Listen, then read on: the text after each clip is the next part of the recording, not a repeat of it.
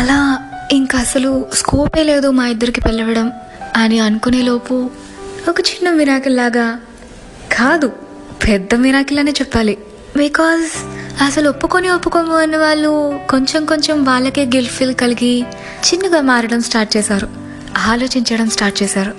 And then finally October 23 call చేసి okay మాకు అని చెప్పారు.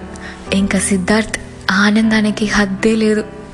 ఎందుకంటే అసలు తను కూడా ఎక్స్పెక్ట్ చేయలేదు ఓకే చెప్తారు అని. అఫ్ కోర్స్ నేను కూడా ఏమంటే బ్యాక్గ్రౌండ్లో జరిగే స్టోరీ వాళ్ళు కొంచెం కొంచెంగా మారడం నేను చూస్తున్నాను కాబట్టి నాకంటే సిద్ధునే ఎక్కువ సర్ప్రైజ్ అనమాట.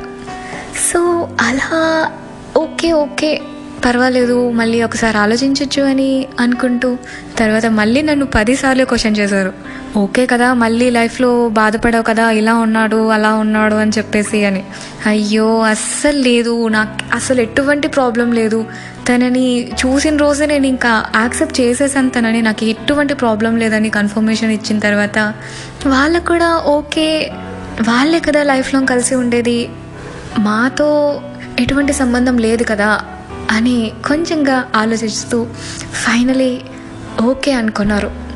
అండ్ దెన్ ఒకసారి స్పెక్స్ మార్చాలి అని చెప్పేసి ఒకసారి ఫోటో పంపించారు, ఏ స్పెక్స్ బాగున్నాయో సెలెక్ట్ చేయమని చెప్పి. అప్పుడేమైందంటే ఎందుకో తెలీదు డిఫరెంట్గా కనిపించారు ఇంటికి వచ్చిన దానికి అండ్ అప్పటికి కూడా. ఏంటి డిఫరెన్స్ ఉంది అని ఆలోచిస్తే అస్సలు అర్థమే కాలేదు. అండ్ ఆ రోజు సెల్ఫీస్ తీసుకున్నాంగా, అవి ఇంకా నాతో ఉన్నాయి, డిలీట్ చేయలేదు. సో ఆ ఫొటోస్ అండ్ ఈ ఫొటోస్ కంపేర్ చూస్తే ఏంటి తెలిసింది అంటే తనకి కాస్త గడ్డం అండ్ మీసం ఉంటే బాగుంది, యాక్చువల్లీ డీసెంట్గా కనిపిస్తున్నారు.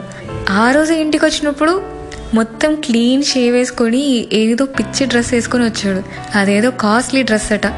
కానీ నాకైతే అసలు నచ్చలేదు. బట్ నార్మల్గానే బాగుంటారు కొంతమంది. కొన్ని సిచ్యువేషన్స్లో మనం ఏదో చేయాలి, ఎంతో ప్రూవ్ చేసుకోవాలి, బాగుండాలి అని అనుకుంటాము. కానీ ఇంపార్టెంట్ సిచ్యువేషన్స్లోనే మనం అలా ఒక్కొక్కసారి రివర్స్ అవుతూ ఉంటుందన్నమాట. సో అలా నచ్చింది కాబట్టి తనకు చెప్పేసా, ఇలా మీకు స్టైల్ బాగుంది, ఇలాగే మెయింటైన్ చేయండి, అసలు ఎప్పుడు క్లీన్ షేవ్ పెట్టుకోకు అని. సో అలా స్పెక్స్ సెలెక్షన్ అయిపోయింది. అండ్ ఒకసారి తన రూమ్ కూడా చూపించారు ఎలా ఉంటుంది అని. ఒక చిన్న సైజ్ ఫ్యామిలీకి ఉండే సామాన్లంతా ఉన్నాయి. అదేంటి ఇన్ని పెట్టుకున్నారు అంటే, ఏమో నాకు ఇలా ఉండడం ఇష్టం అండి, అన్నీ నాకు ప్రోడక్ట్స్ అంటే చాలా ఇష్టము. ఐ మీన్ ఒక చిన్న ఇల్లు లాగానే ఉండాలి అనుకుంటాను, హాస్టల్ లాగా ఉండటం నాకు ఇష్టం లేదు అని చెప్పారు. ఓకే అని అనుకున్నాను. అండ్ అలా మళ్ళీ మా ప్రేమ చిగురించిందనమాట. సో స్లోగా మళ్ళీ కాస్త మాట్లాడుకుంటూ వాళ్ళ పేరెంట్స్ ఇంటికి రావడానికి ఒకరోజు డేట్స్ ఫిక్స్ చేసేసారు. ఫిక్స్ చేసి ఆ రోజు ఇంకా వాళ్ళు వస్తారనమాట. సో ఇంకా మళ్ళీ అదే థాట్స్, ఎలా రెడీ అవ్వాలి, ఎంతమంది వస్తారు, ఏంటి ఎవ్రీథింగ్ అనమాట. సో యాక్చువల్లీ నేను రాసింది, ఐ మీన్ మ్యాట్రిమోనీలో మనం రాసుకునేది ఏంటి, బిగ్ వెడ్డింగ్ వద్దు, రిజిస్టర్ మ్యారేజే కావాలి అని అనుకున్నాం.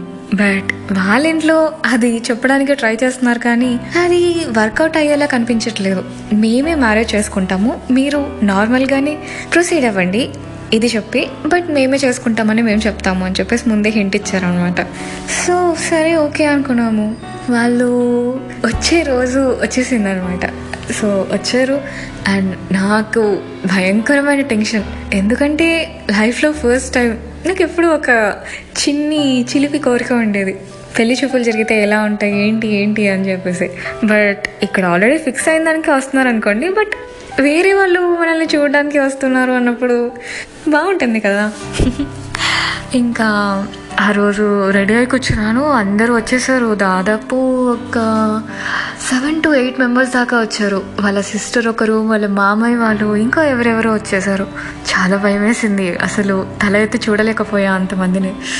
టెన్షన్ పడుతున్నాను, చేతులు వణుకుతున్నాయి.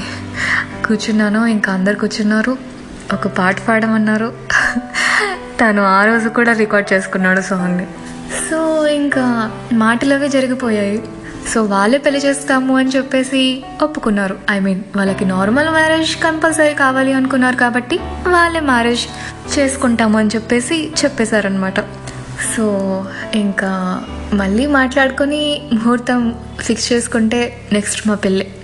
కానీ పెళ్ళి అనుకోవడం ఈజీ, బట్ జరిగేటప్పుడు చాలా కాంప్లికేషన్స్ ఉంటాయి. అక్కడ కూడా కొన్ని ఇబ్బందులు ఎదుర్కోవాల్సి వచ్చింది. అవేంటో తెలుసుకోవాలి అంటే నెక్స్ట్ ఎపిసోడ్ దాకా వెయిట్ చేసి తీరాల్సిందే. Thank you for listening. Until then stay tune to Pyaar Kahani with Pavani.